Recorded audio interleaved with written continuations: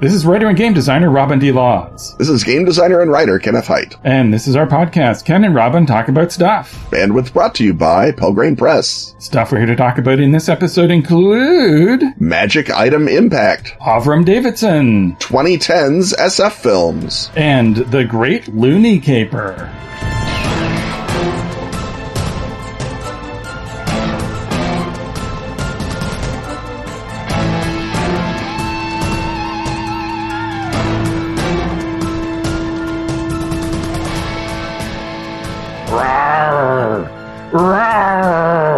What are you doing? I'm getting into character to play the new Plain Gia 5e campaign setting. It's about dinosaurs!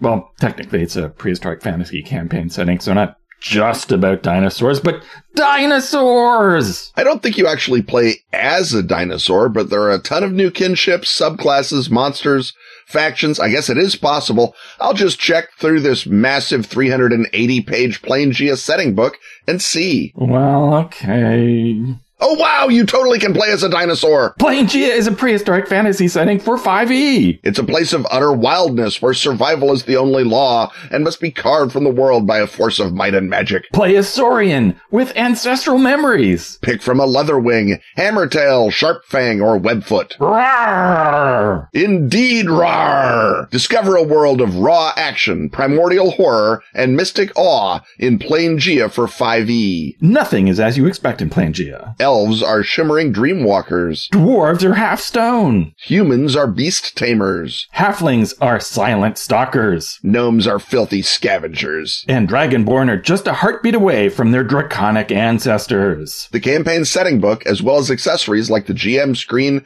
adventure soundtrack, and deluxe boxed edition, are all available now from Atlas Games. For more, use your tiny flailing arms to type in atlas-games.com/Plain Gia.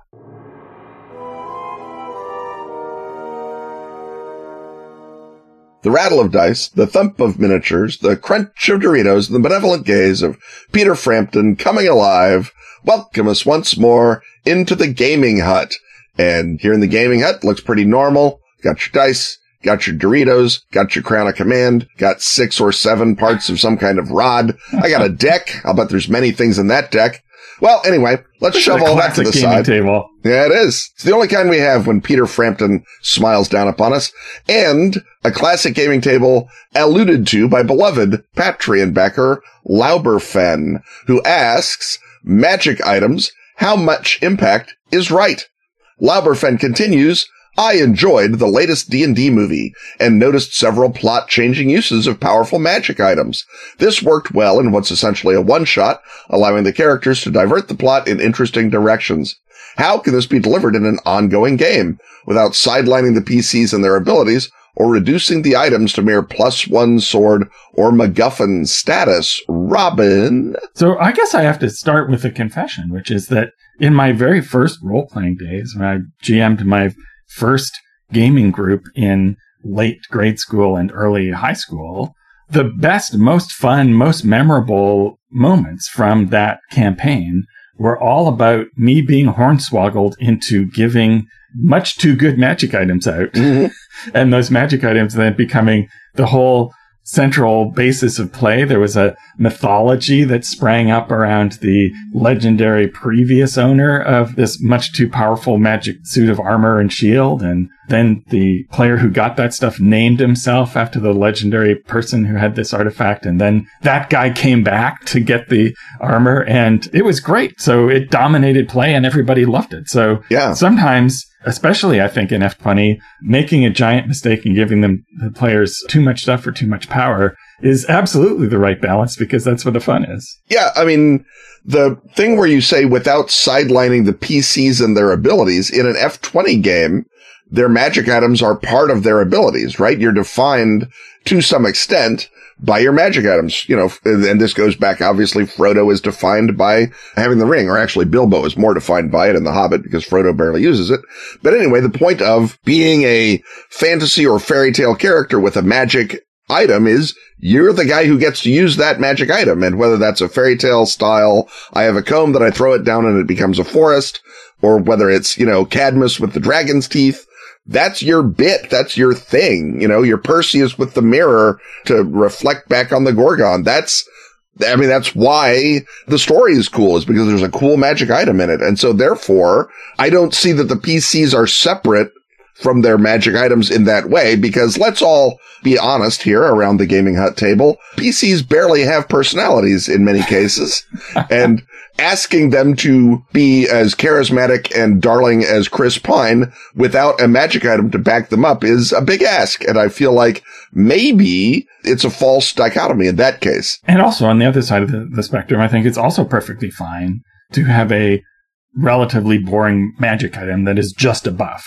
Yeah. That, like, you +1 sword, there you go. When you get a +2, you put that one away and get the other one. And you have, one moment of fun that you've had a buff, and then every moment you roll the die and don't get crushed, you enjoy it too. But of course, the nature of F20 is that you're continually scaling up your enemies as you scale up your power, and your additional power is sort of illusionary. Mm. But I think it is fun, however, to have special guest star magic items, which is, I think, what Lauberfan is getting at, which is it's the ones in the D&D movie are to set up some of its clever sort of obstacle construction. There's some MacGuffinry as well, of course.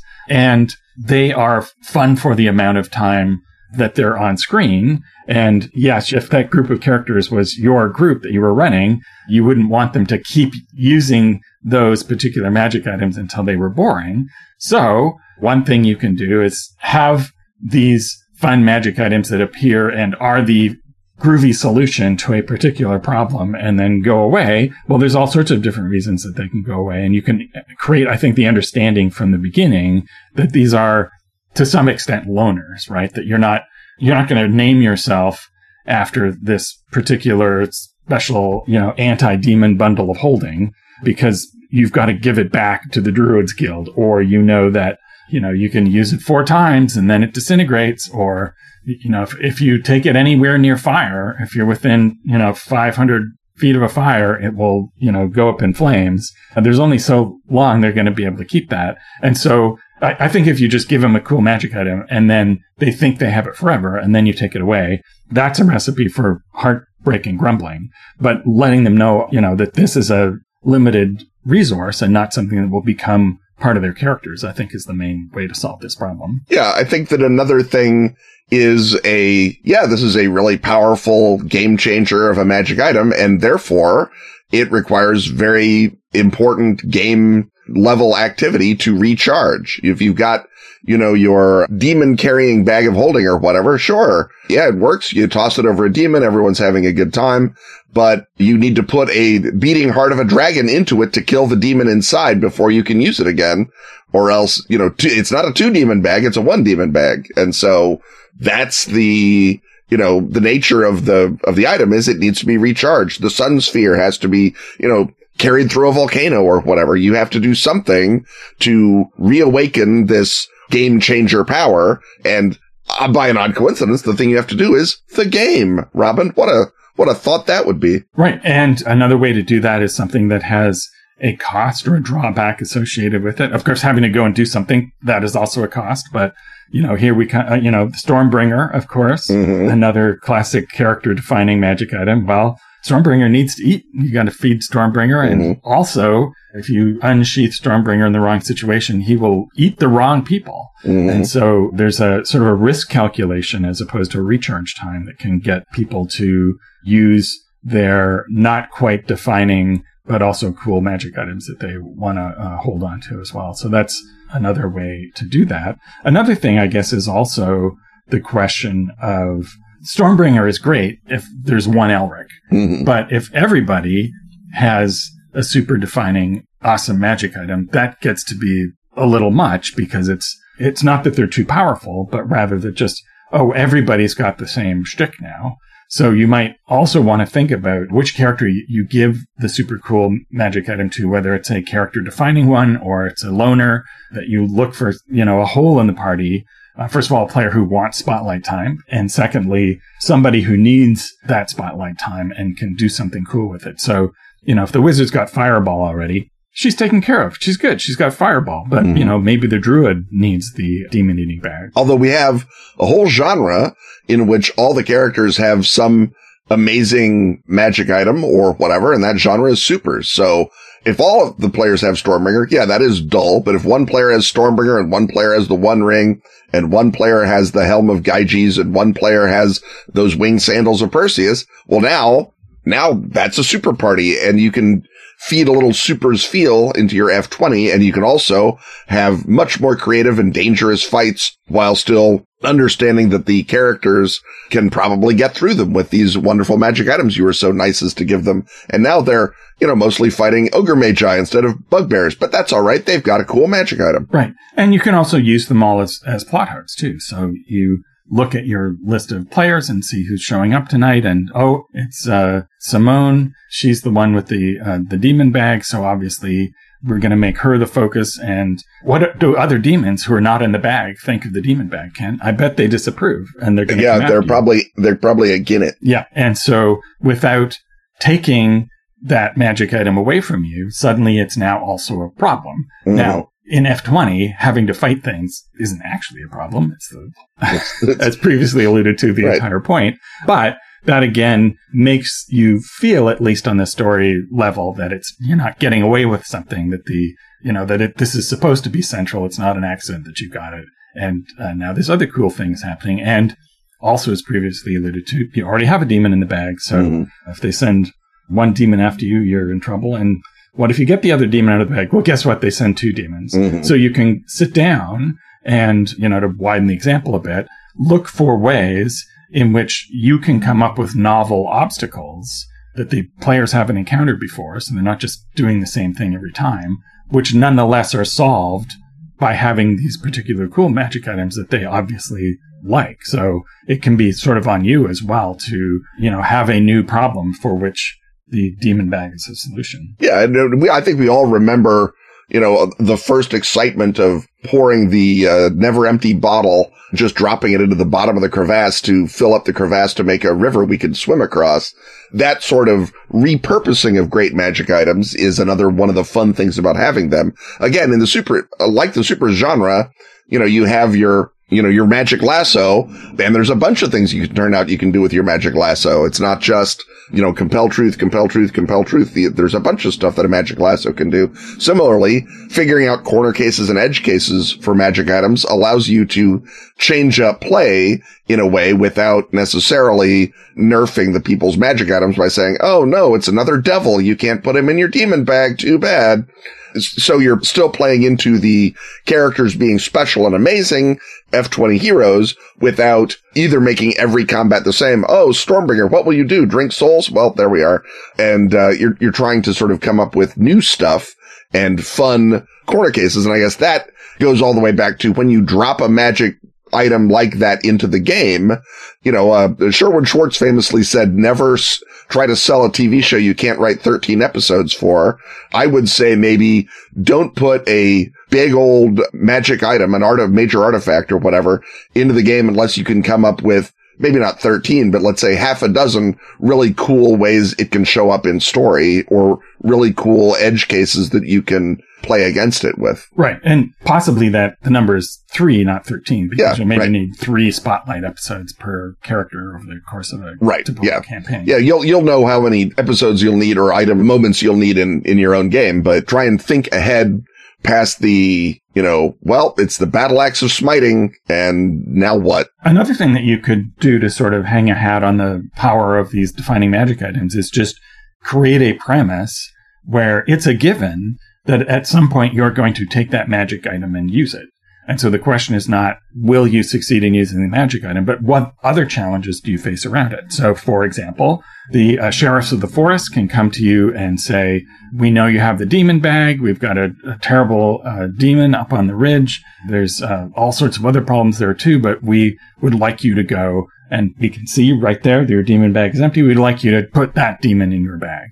And so the suspense is not, are you going to succeed in putting the demon in the bag, unless perhaps there's some sort of twist and it turns out not to be a demon. But even if you just go there, there's going to be a whole lot of other stuff to do. Mm-hmm. So you get to note that your magic item is cool, the magic item is central, but the question of that the whole adventure turns on is not, will I succeed yet again with this thing that I automatically succeed with given the rules? But what other trouble am I going to have around it? Or if the demon has heard that I'm coming, but he still wants to stay on the ridge, what is the demon doing to counteract the approach of their dreaded foe, a lady with a bag? And that's going to create, a moment for you to think like the antagonist, which is always a great habit to get into as a GM anyway, because it makes the combat tactically more interesting than just, I guess I'll stand in a room and wait, which is the standard response of many F20 monsters. So I think we've given lots of ideas for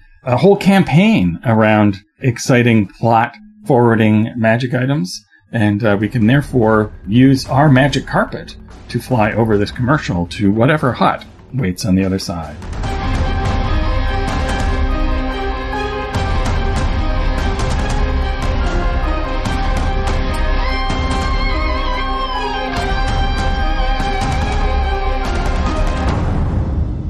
After a serpentine journey, the long-awaited scenario supplement for Cthulhu Confidential has shed its final skin to achieve full print form. Yes, Even Death Can Die is now a book filled with terror for one player and one GM. Featuring 3 scenarios apiece, starring the core book's iconic investigators. Chris Spivey's scholarly World War II vet Langston Wright takes on corrupt businessmen and Nazi spies in One for the Money. Struggles to expel an extraterrestrial passenger from his body in The Shadow over Washington. And tangles with a traveling fire and brimstone evangelist in Preacher Man Blues. Ruth Tillman's straight-talking New York investigative journalist Vivian Sinclair tackles murder from a distance in The Howling Fog. Goes deep underground as a strike roils a water tunnel project and deeper things stir further below in Ex Astoria. And finds the creepy and crawly behind a gambling ship benefit gala in Boundary Waters. And my LA hardboiled detective Dex Raymond looks into a wave of rat attacks and a child's disappearance, leading to The House Up in the Hills. Takes on a case for a legendary movie prop designer when Frankenstein's lab gear goes missing in High Voltage Kill. And finds something terrible under a bed at the Revelstock Hotel in Skin and Teeth. Can you solve these cases with your hide and mind intact? Find out in Even Death Can Die, now available from your superior local game store. Or at the Pelgrane Press web store.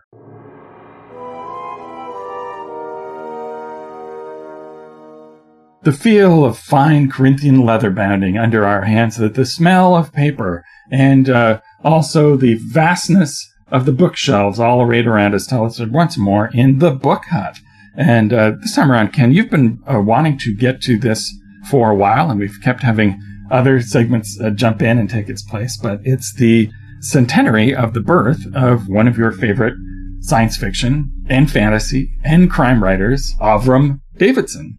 And so we finally get to this, and I had not read a lot of Davidson, so I went and read some of his short stories and one of his novels. And as I read particularly the novel, I thought, oh, this is why Ken likes Avram Davidson. Yeah, I feel like anyone who's read Suppressed Transmission and read Avram Davidson is like, oh, that's what he thinks he's doing. Right. Or any fan of Tim Powers, of which you are perhaps the fan number one. Mm-hmm. Avram Davidson is sort of the connective dot in the line that goes from sort of late 19th and early 20th century sort of classical-ish fantasy to Tim Powers. So if you want to connect up Maupassant to Tim Powers, Avram Davidson is your root. So Ken, tell us a bit about him. Yeah, Avram Davidson was born in Yonkers as you say, 100 years ago.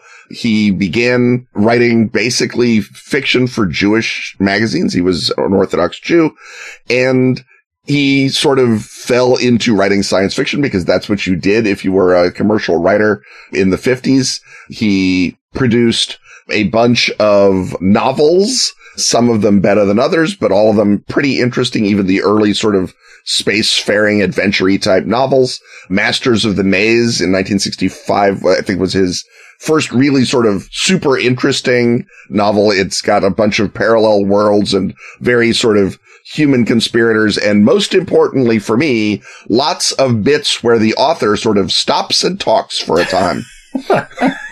John Clute, who knows Avram Davidson is great, but I think doesn't like Avram Davidson's writing, is maybe the best one-line description of him. Sometimes obtrusive literacy, considerable wit, and estranged sidling worldliness, which is almost, you can't get better. That's why John Clute is the man. Right. So the novel that I picked up to do my homework on this is The Phoenix in the Mirror, right, which is the first in his series with his protagonist, Virgil Magus, which has a very Ken influencing, I suppose, premise of, there was a certain point where the poet Virgil was recast by the historical imagination as a magician. And so this is the adventures of the fictional Virgil, who has been transformed into an alchemist and a magician and is running around the classical world. And he gets an assignment, and one that he doesn't really want, and has to go and fulfill it. And that means going to a bunch of places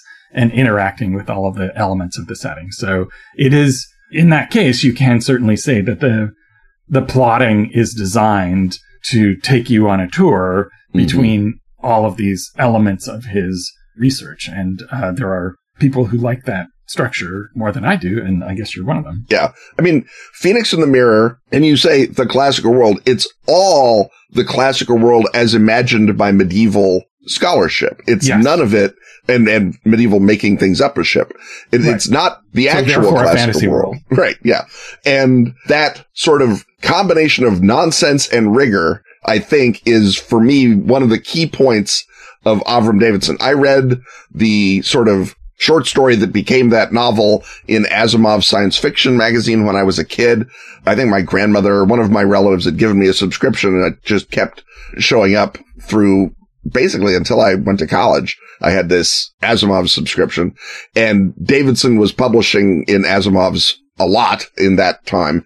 And so I read Phoenix in the Mirror there, and then found the book and read it. And of course, Davidson being Davidson, the thing that his publishers were screaming at him throughout the 1970s was, finish your series, write another book. We can't just sell single, beautifully crafted, lapidary prose novels. Do a series so that people can get excited about you. And he never would. And so with Virgil Magus, he's like, damn it, I'm going to spend the entire 1970s doing research. Another way in, perhaps he is like me. And I'm going to do a sequel. And the sequel, of course, is a prequel. So you'll notice, you may remember, The Phoenix in the Mirror does not so much end in a narrative sense. Certainly the character does not reach a satisfying conclusion. And so the next book in the series is a prequel. And then the next book of the series that came out, I think, after his death was a prequel even to that. So he does a trilogy backwards when he does a trilogy. There was another of his trilogies that started in Asimov's. That's the Peregrine series, Peregrine Primus. And it's about a character who is living in the Middle Roman Empire. We've heard of the East Roman Empire. We've heard of the West Roman Empire. This is the Middle Roman Empire. And this is Avram Davidson making fun of Christian, gentle, beautiful, scholarly fun, I should say, of Christian heresies. So this is the era in which everyone is Christian, but no two people agree on what that means. And so Davidson has a great deal of fun with that, plus lots of the late classical learning that he loved to deploy. And so it's another sort of a questy fantasy novel. As Clute says, it very relaxedly conveys its protagonist. And that's one of the great things that I think people notice about Davidson is when you read him, it is as though Davidson has all the time in the world to tell you his story. So it's more like he's telling you a story in a bar than he's, Hemingway style, the man did this, the man did that, the fish, etc. That's not him. He is very much about the very Taoist, and he did eventually embrace Japanese new religion, Tenrikyo. But it's the journey is the destination, people. Now, the short stories are from the same sensibility. Oh, yes. But quite different in their approach. And that's why I mentioned Maupassant, because he kind of uses that structure of almost sort of a vignette thing where there's basically an introduction, a thing happens, and then there's kind of a possibly ironic twist. So they're not long or densely plotted short stories, but they're very much in that older vein, yet with the contemporary imagery and setting of 50s, 60s, and 70s science fiction. So his most famous one is Or All the Seas with Oysters, which is set in a bicycle repair shop. And it turns out that there's something peculiar about one of the bicycles. And the revelation, such as it is just sort of kind of slipped in there and not even, there's sort of an elegant little unfolding, and you're not even necessarily sure what has happened in that one, but they all kind of follow that structure. And so, have that literary pedigree and that's a style that Bierce worked in and Robert W. Chambers, but it's really pared back structurally to Maupassant. And I believe that story won the Hugo as well. So it was, at the time, recognized, I think, over his lifetime, Davidson won 3 different World Fantasy Awards, including a Lifetime Achievement Award. So everyone always loved Avram Davidson, except publishers, who couldn't ever figure out what to do with him. And Davidson, in fairness, couldn't ever figure out how to convince publishers that good book was its own justification. Right. And he was also awarded in the mystery field as well. Yes, and his mystery stories have to have been sort of a standout in, Ellery Queen or wherever they appeared, because they're mostly just sort of historical vignettes where, again, there is a crime in them, but it's not anywhere near being, Dashiell Hammett or something with, a long-running detective or something. They're just by a hair crime stories, most of them. Yeah, there's a collection of them that I think is still available in, electronic ebook form called The Investigations of Avram Davidson, which is not all, but it's a big chunk of his otherwise very difficult to find mystery and crime stories. And that it's definitely worth reading, but I discovered that aspect of Davidson very late when I was doing a sort of comprehensive hoovering up of everything Davidson had written to try and get more of that into my veins. The short stories that I think I fell in love with Davidson over is the Dr. Esterhazy stories. And there was a collection of them in 1975. He says they were 8 stories that he just wrote in a row to basically live. And so he wrote 8 short stories. They all sold. They kept him in this kind of terrible apartment building in Mill Valley, California for a while. And Dr. Esterhazy is the court magician, scientist, theological arbiter, etc. He has a panoply of degrees to the King Emperor Ignaz Louis, who is as we all know, the last perhaps emperor of the triune monarchy of Scythia, Pannonia, Transbalkania. And it was, as Davidson remarks in one of the stories, the 4th largest empire in Europe. The Turks were 5th. Serve them right. And so he's presented with these, as you say, exactly these sort of, there's a weird situation that crops up, and Esterhazy involves himself in it and solves the problem somewhat or somehow, generally in an oblique fashion after much, chin stroking. Funnily enough, Davidson said that he needed to write them because he was too busy doing research on Virgil Magus, so he didn't have any research books on anything that wasn't the classical era. So he says, what can I write that just comes straight out of my head with no research? And when you read the Esterhazy stories, you say, oh, Davidson wrote that straight out of his head with no research. Again, you're beginning to get some indication of why I venerate him so much. The other thing that I ran across in Asimov's for the first time was he did these little essays called Adventures in Unhistory.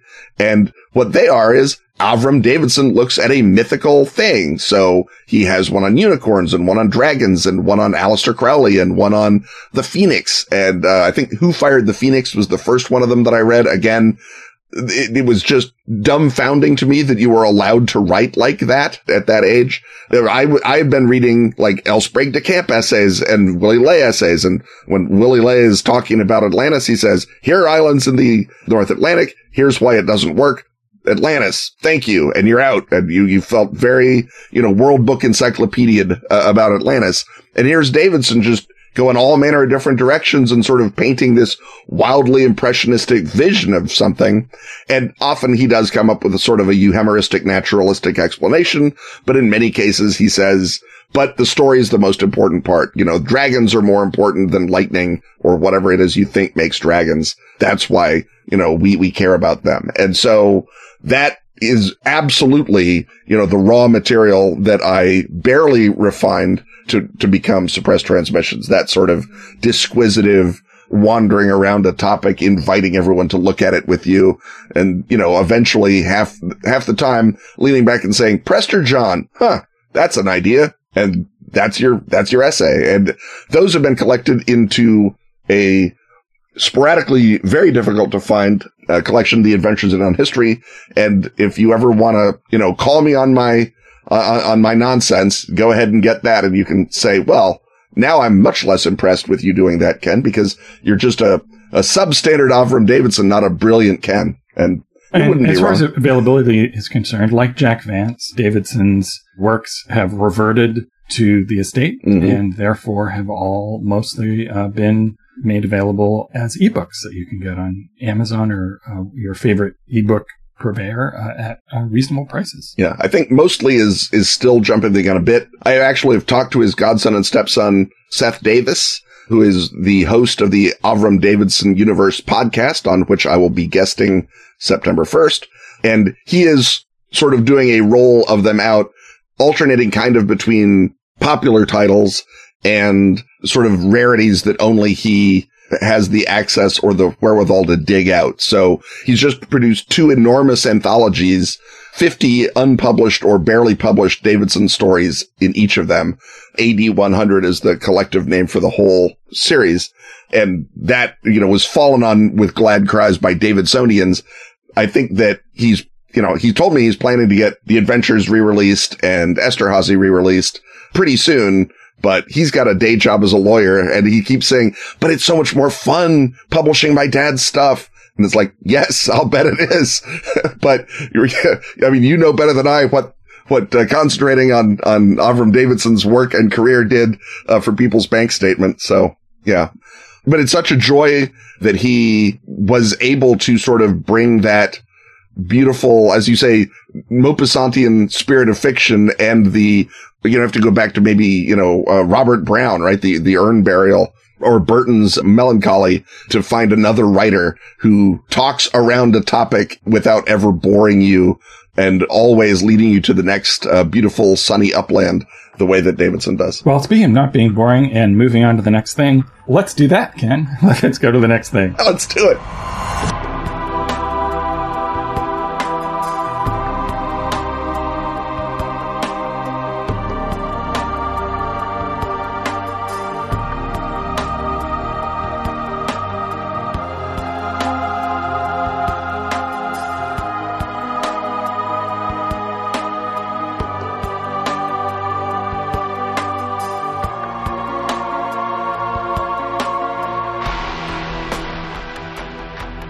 The best of Askfageln is now available at Drive-Thru RPG. All issues of Phoenix Magazine since 2013. That's spelled F-E-N-I-X. Can now be grabbed in special English editions. Containing stellar gaming material from our own Ken Hite. And such other recurring stalwarts as Graham Davis. And Pete Nash. Also find Dice, the gorgeous photo book celebrating that classic gaming accessory. And Freeway Warrior, the series of post-apocalyptic Choose Your Adventures by Joe Dever. And if you speak Swedish, not English. That's Swedish, not English. You can delight in every original issue of Phoenix. And the new Sagebrush and Six Guns role-playing game, Western. How do you say slap leather varmint in Swedish? Oddly, Google Translate refuses to help on that. That's the best of Askfageln on Drive-Thru. Preserve the ultra-terrestrial bicycle that is this podcast by joining such erudite Patreon backers as Andy Shockney, Vulpine, Mark Kenny, Derek Yates, and Taylor Harless.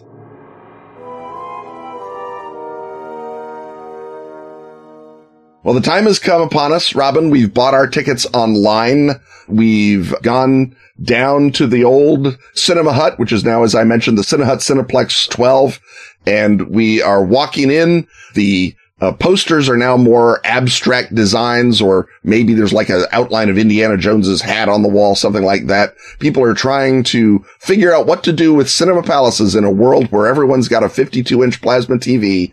But what we're doing is we're sitting down in the center seat, center aisle, waiting for the projector to start up, waiting for our popcorn to pop, because we're doing the Science Fiction Cinema Essentials series, and it's 2009, Robin. Yeah, I'm not sure we're quite at the 52-inch plasma era yet, but we're definitely in what we feel to be the present day. We're in the big TV era, at least. All the ones that I saw in theaters that I still go to, that are still present. Right. And so this brings up, again, the question of what is the prevailing theme?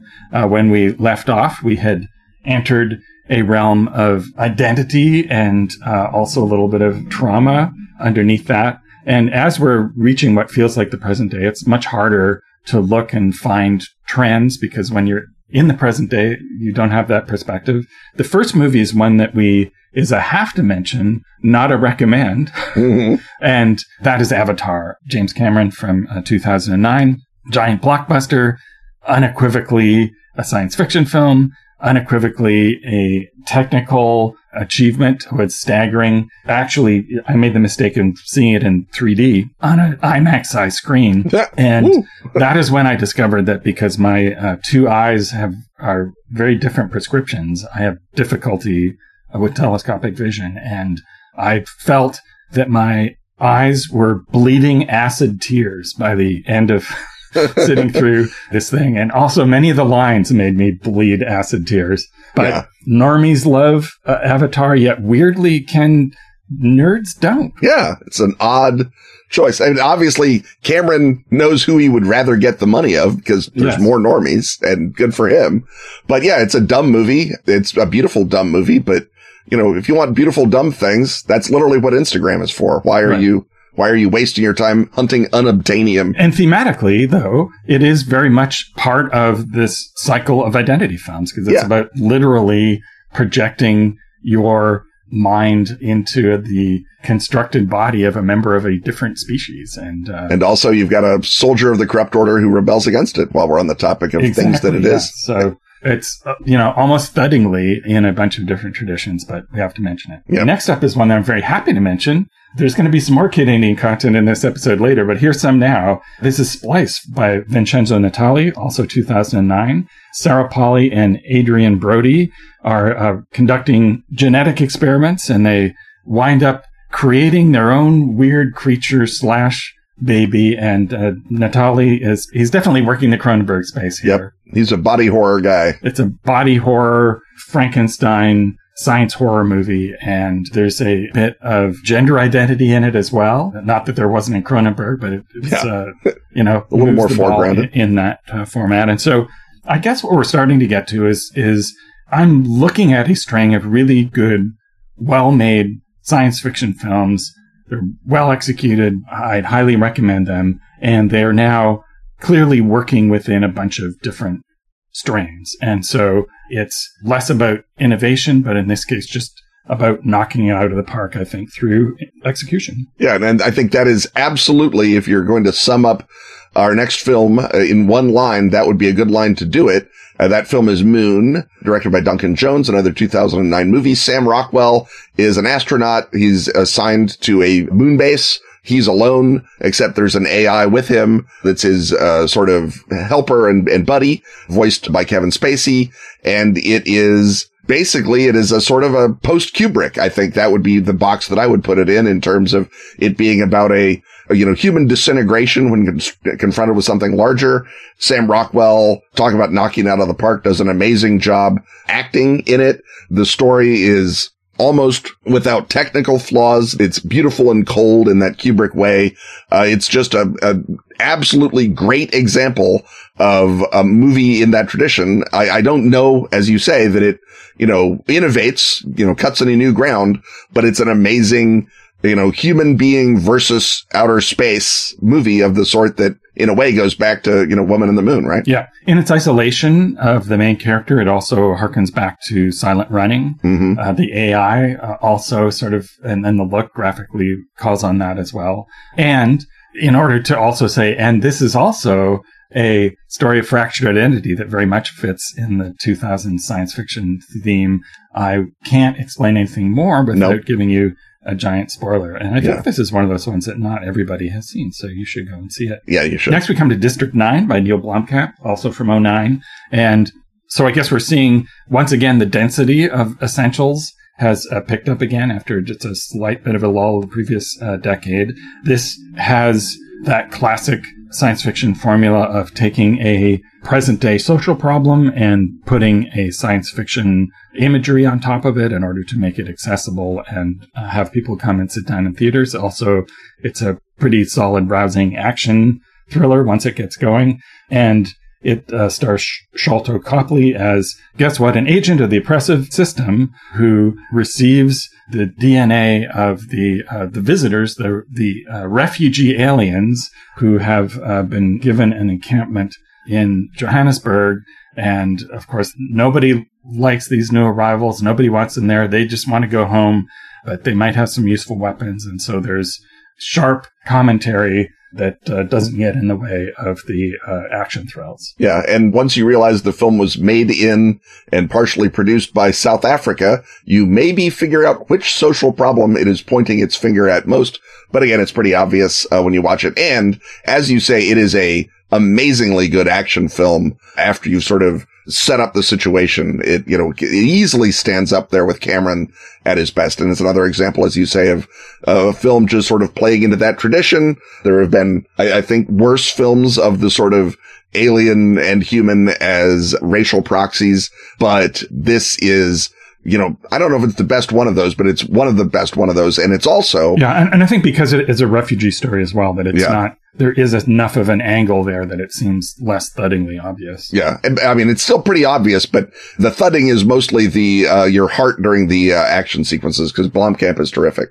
Speaking of thudding of your heart during the action sequences and terrificness, turn the page to 2010 and Christopher Nolan's Inception, which is, as I guess everyone listening to this has to know by now, a movie about going into people's dreams to change their mind. And so it is once more, a turn to 11, the problem of reality and identity, interspersed with just high wire, not physics, and barely science, frankly, but high wire sort of speculation and just masterful control of tension and timing. But I said, Christopher Nolan right at the top, didn't I? Right. It's a Borgesian thriller because you're not just going into one dream, you're going to layers and layers of dream. And you, of course, because it's a reality dreamscape, you never know exactly whether you are or aren't in the dream, but the way all of the different crazy sequences with a brilliant, innovative use of CGI come into play. And it's just, as is typical for Nolan, the cast is incredibly deep. So you have not only Leonardo DiCaprio and Elliot Page, you've got Joseph Gordon-Levitt, Marion Cotillard, Tom Hardy. That's not even the whole list, but you need everybody to be that great and that recognizable and that grounded, because there's no stopping to explain or have people tell you their backstories or have character moments outside of the context of this bizarre dreamscape heist film. But it's both thrilling and mind-bending. The next one I want to talk about, I think, is actually innovative, is an example of taking science fiction and really turning on its head. And this is Extraterrestrial from Spain from 2011 by Nacho Vigalondo. Basically, it's the alien invasion with classic invading saucers. It's like, flying saucers versus Earth style invasion, except it's all from the point of view of three people stuck in an apartment together. It's the guy who's had what he thought was a one-night stand, and the woman, and also her boyfriend has shown up, and they're locked down in the apartment because the aliens are invading and the giant flying saucers are overhead. And so it's a brilliant comedy that sort of takes the scale of these movies and turns them completely on their head in a way that requires you to be literate in the tropes of science fiction and then deliver something completely unexpected. So, like a good version of Cloverfield, basically. Yes, except Cloverfield is still, they're running away from the monsters, and here it's just sort of, you're trying to live your life while the invasion is going, and it's still all about... So it's like Act 1 of Cloverfield before they start running. Right. Yeah. And you said, but good. Yeah. But good. Oh, I said that because I've not seen this film, but I have seen, speaking of mastering a science fiction trope, a film that I don't think that I would even consider an essential. But if we're mentioning Nacho Vigalondo, let me plug Time Crimes, one of the best combination time travel movies and movies that are peons to married love. And I will leave it at that, but it is well worth hunting down if you can find it. It was what turned me onto Vigilando, and I don't know how I missed Extraterrestrial, but I will dial that up pretty soon, I imagine. And to finish off, I think one that I like better than you do, it's Looper by Rian Johnson. That's from 2012. And it's yet another time travel as a vehicle for identity disjunction. Mm-hmm. In this case, Joseph Gordon-Levitt is a time-traveling hitman who is hired to kill someone who's his later self, played by Bruce Willis. It has Emily Blunt in it as well, delivering another strong performance. When you're around Emily Blunt, check to see whether you're in some sort of time loop. Yeah, that's basically, that's frankly good advice, I would say. Yeah. And so I think this has the control and mastery and invention that we expect from Rian Johnson in what I thought was a pretty solid thriller hitman time travel movie. We've got lots of time travel fusions, both that we've talked about are coming up. And I thought hitman movies, thumbs up, time travel movies, thumbs up. And I thought this did a good job of combining them. I enjoyed it when I watched it. I agree with everything you said. But when you put it on the list, I said, oh yeah, Looper. And then I had a remarkable amount of trouble thinking of anything about Looper that I remembered except Joseph Gordon-Levitt was in it. So that to me implies it was not essential. It was enjoyable. I will happily mention it. And when I went and, read the Wikipedia entry, I said, oh yeah, Looper. I remember that. But I don't think it left a big enough stamp on me. It's clever and facile in the best ways that Rian Johnson's work is when it is. Gordon-Levitt and Willis do a great two-hander, but a lot of the things in it just, slid off me like spaghetti. And that's just the way it is. So, fine, but I would say you'll catch it in a future life. Right. Well, speaking of things sliding off you like spaghetti, we're going to slough off this segment like gnocchi and head on into our concluding segment of this podcast.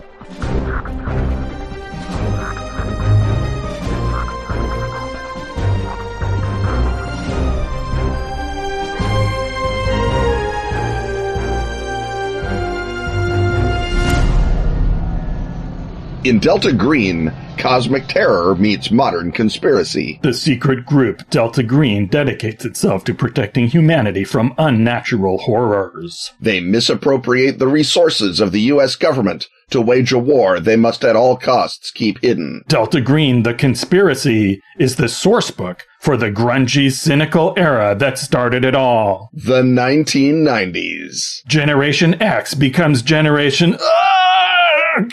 in Delta Green, the conspiracy. An updated, rearranged version of the original 1997 Delta Green sourcebook with new art and graphic design. Featuring top-secret eldritch new appendices by Shane Blackbag Ivy. And a foreword by Ray Plausibly Deniable Wininger. Put on your flannels, grab your duffel bag of hardware, and assemble your fake passports. Enter the Temple of the Dog, exit the Temple of Cthulhu. Never mind all the brain leakage you suffer when seeking the nirvana of Nyarlathotep.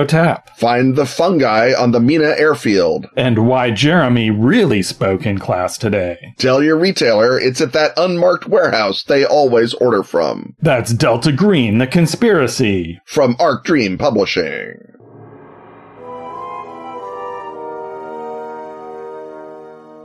The whirring of time gears and the clacking chronotons tell us that we're once more standing in proximity to Ken's time machine. This, of course, is the conveyance that his superiors at Time Incorporated used to send him back into history, to bend, fold, spindle, and sometimes, yes, even mutilate it. And this time around, thanks to beloved Patreon backer Laurel Halbani, we have some CanCon, and even a CanCon story. It's this deep cut. I was unaware of the premise of this one. So, in the 1980s, what disaster, Laurel asked, did Ken prevent by intercepting the master dies for the new Canadian dollar coin on their way to the mint, thereby ensuring the switch to the loony design we all know and love? And what went wrong with the veil-out?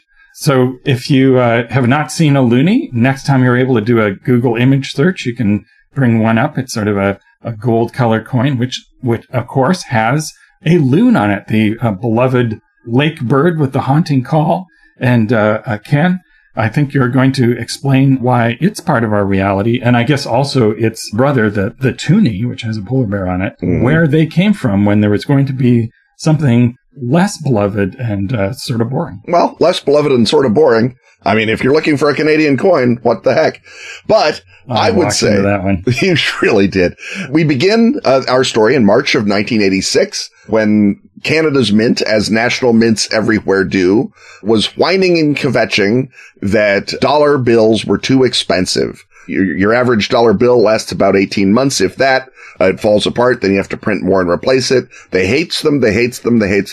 Mints around the world would love if you switched dollar bills out for dollar coins, because a dollar coin lasts 20 years instead of 18 months. So you save money on every dollar that you mint.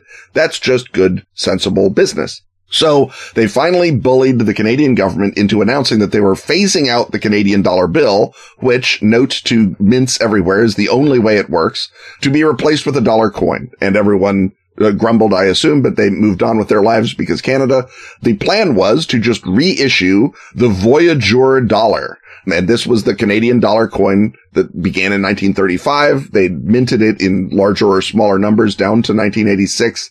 It shows a Native American and a fur-trapping voyageur in a canoe, and they're sailing past what looked like, Robin, the saddest trees in the universe. Just gloppy, weird, terrible trees. So one hopes that the plan was spruce up, the trees, and let's move on with the Voyageur dollar. So they come up with their new Voyageur dollar. They struck the dies in Ottawa, and then they vanished.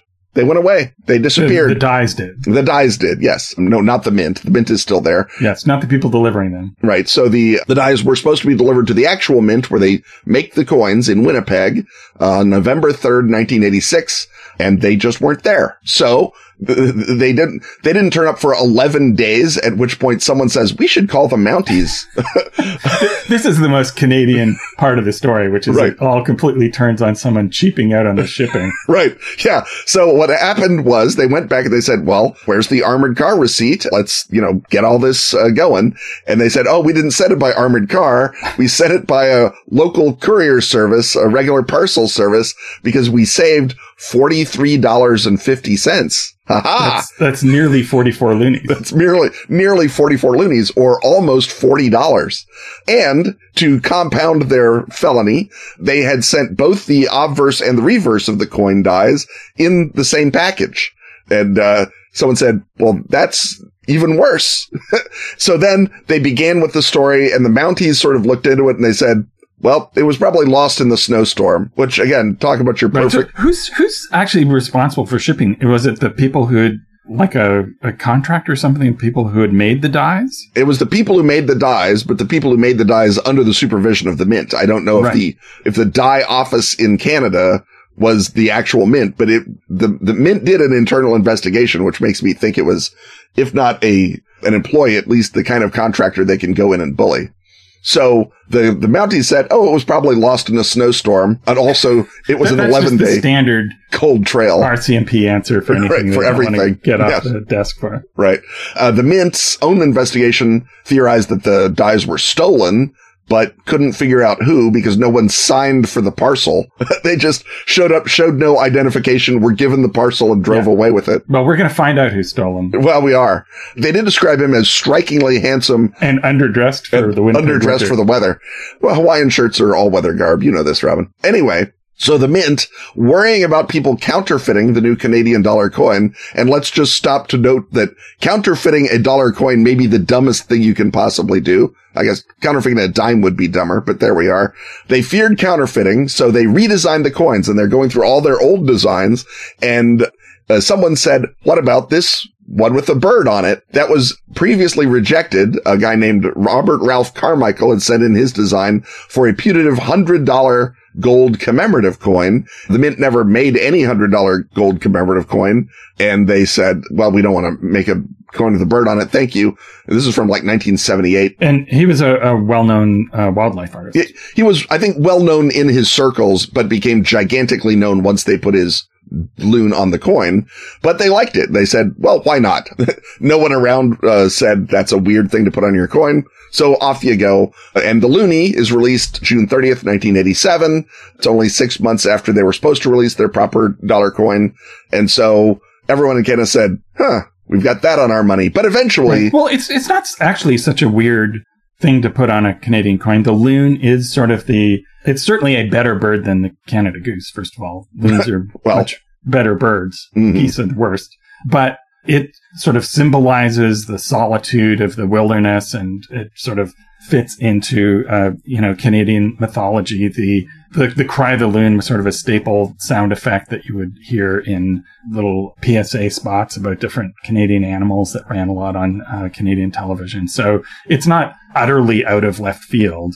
And in fact, people very quickly learned to love the loon. The Canadians embraced their weird nonsense coin, as they so often do. People had a pre-existing fondness for the loon and were very happy to call the coin a loonie. And people have a lot of, as Laurel says, a lot of affection for this coin. Yes. No, it began with sort of, I think there was some questions asked, but yes, Canada took the loon to its generous heart. Certainly Canadians are ready to much faster to accept changes in their money than Americans. I mean, you guys still have pennies. Exactly, because they have Abraham Lincoln on them, not some bird. Anyhow, it turns out this was not the first time the Mint had lost stuff. They had the master dies for a Constitution Act's commemorative dollar. Those just fell out of a truck between Hull and Ottawa in 1982. I love that. Right. And then for some reason they were making transit token dies in America. They shipped them to America and they lost them there. We might have lost them, in fairness. Do you know what transit service that was? I assume that it was one of the big cities, but I don't know. TTC maybe? Toronto? Was it TTC? I could not find any more data. This is just from one Ottawa Citizen article. So There we are. So the token sounds like just yet another shipping screw up. But I also think that maybe coin collectors might be a market for this sort of thing. Could be. Certainly that's, if you find the dies of the original Voyageur 1986 coin, you will definitely be able to sell them to a collector, I feel. Although I'm going to assume they're already in the hands of a private collector. I believe so. Someone who's got because you sold them to him, Ken, because you're the one, presumably, who did this, right? Well, time traveler? Well, I can say that they're in the hands of a collector. Right. I will not confirm or deny that anyone sold anyone anything. That said, this was, as I say, the third time that the Canadian Mint had lost something. So finally, the Canadian Mint put down what we like to call written policies about shipping coin dies. And that seems to have prevented coin dies from ganging agley as they had been in the habit of doing throughout the 80s.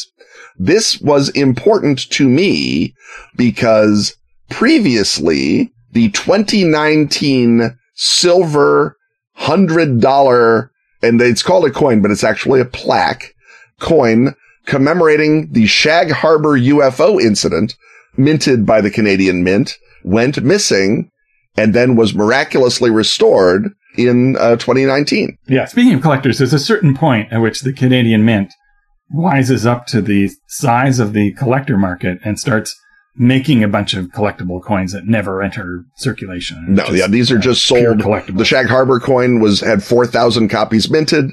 It's sold out. You can't buy it from the Mint now. You have to buy it from, a collector. That is the second of their 4 Unknown Phenomena series coins. There's a number of Canadian UFOs that have made it on, but the Shag Harbor one is the one that went missing, and the saucer on the coin has a number of weird little glyphs around the side of it, and those weird little glyphs started turning up in some pretty shady corners of the Canadian internet in the 2020s in the other timeline. And I thought, let's just clamp down and see if that Shag Harbor coin can be shipped without going missing. Maybe we won't have that weird mimetic, whatever it is. And I don't know what's going on yet. This is a work in progress, which is why I can't confirm or deny that these dies have been sold to a collector. But something is going on with the Canadian Mint, and basically this was a Hail Mary to get them to tighten up and have even moderate security for anything. There was an interesting side effect, Robin, you'll be glad to know. As a result of my change, Canada won the Olympic hockey in 2002. The Americans won 3-2 in the original timeline. But in this timeline now, the Canadians won 5-2 because the Canadian guy who was putting the ice together for the Salt Lake City Olympics dropped a loonie at center ice, and it was froze over, and because they didn't have a place for the puck to get tipped off from, so they just used a loonie to mark the spot. And then Canada won, and Wayne Gretzky, the magical resonance, affirmed that this was in fact the lucky loonie that had done that. So something's going on with these Canadian coins, Robin, and I will get to the bottom of it.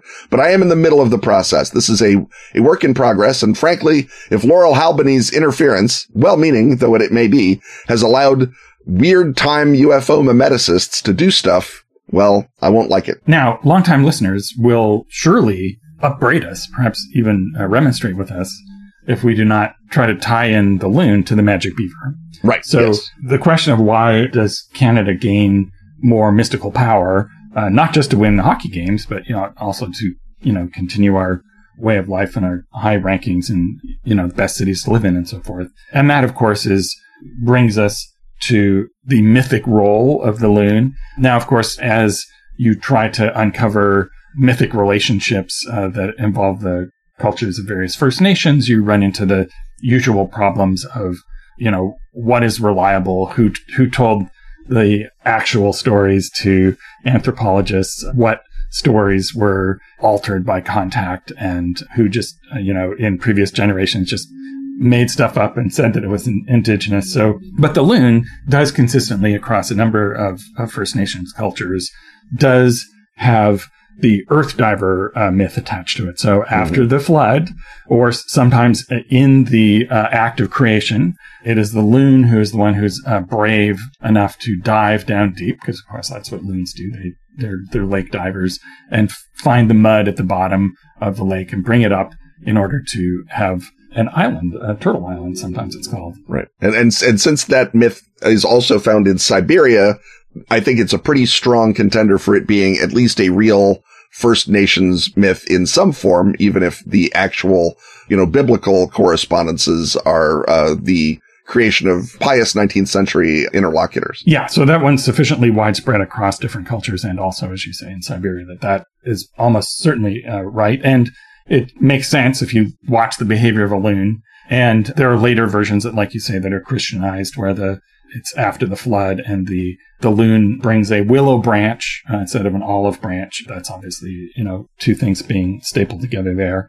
But there's also, I heard people asking about the magic beaver. So in a story that's credited to an actual First Nations person, a Mi'kmaq elder named Margaret Labala, so she's telling a traditional story. I absolutely believe her. The loon is the messenger of what in the Mi'kmaq call Koloskap. You may have heard it from other traditions. That Glooscap is sort of the kind of between a culture hero and a benevolent god who comes down and helps people. In this story, the original beavers are bad news. First of all, they're gigantic. They're, I'm going to say, kaiju-sized. And they are doing so much damming up of things that the salmon can no longer spawn, and this puts the people in distress. And so they contact the loon.